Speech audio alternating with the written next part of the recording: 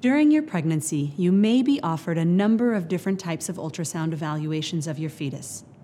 Ultrasonography is considered safe in pregnancy with no long-term concerns for the well-being of your baby when used appropriately and for medical indications. The most common types of ultrasound you will receive during your pregnancy are dating ultrasound, nuchal translucency ultrasound, anatomy ultrasound, fetal growth ultrasound, and amniotic fluid index ultrasound. Often, in your first prenatal appointment, you will be given a dating ultrasound. This ultrasound is usually done vaginally because the pregnancy is too small to see reliably transabdominally.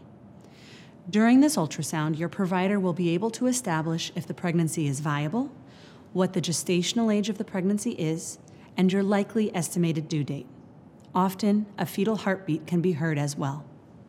If you decide to move forward with genetic testing, you will be offered another ultrasound between 10 and 14 weeks gestational age, usually done by an ultrasound specialist called a nuchal translucency ultrasound. During this transabdominal ultrasound, early anatomy of the heart and brain of your fetus can be seen. The fluid in the base of the neck of the fetus can be measured, which is the nuchal translucency. In a fetus with Down syndrome or other chromosome abnormalities, there will be an increased fluid which results in thicker measurement. Using this measurement in conjunction with a non-invasive blood test, you can be given a risk estimate for the chances of having a baby with Down syndrome or other genetic disorders. Between 18 to 22 weeks, you will be offered an anatomy ultrasound. Even if you opt out of genetic screening, this anatomy ultrasound is important for all patients so that you can ensure you will be delivering your baby in the right setting if he or she needs extra care and support. Similar to the nuchal translucency, the anatomy ultrasound is usually performed by a perinatologist or ultrasound specialist rather than by your usual provider. This ultrasound usually takes around an hour and carefully evaluates the anatomy of the brain, heart, abdomen, limbs, major organs, and placenta. If you have risk factors, you may also get a transvaginal ultrasound as part of this evaluation to check the length of the cervix, which can help predict your risk of a preterm delivery.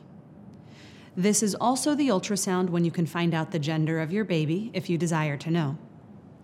While signs of a genetic anomaly may show up on the anatomy ultrasound, it is not considered diagnostic for any genetic issue.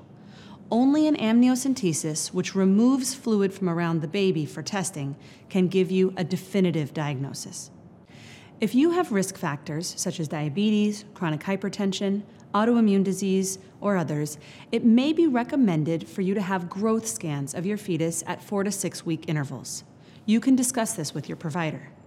Additionally, if for any reason during your routine appointments your provider is concerned that your abdominal growth does not match your fetus's gestational age, he or she may order a growth ultrasound at that time.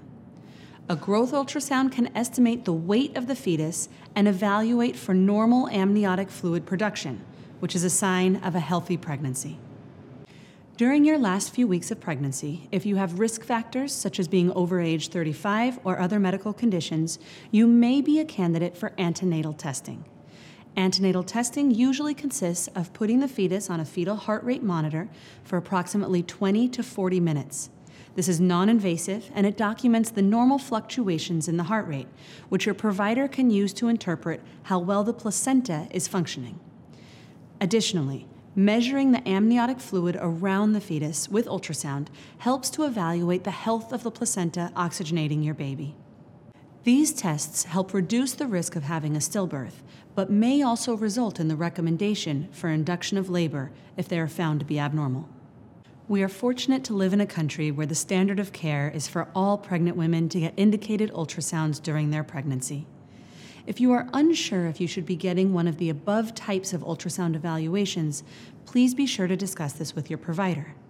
Here at UC San Diego, ultrasound during pregnancy is one of the many tools we have to help you have a healthy pregnancy and delivery.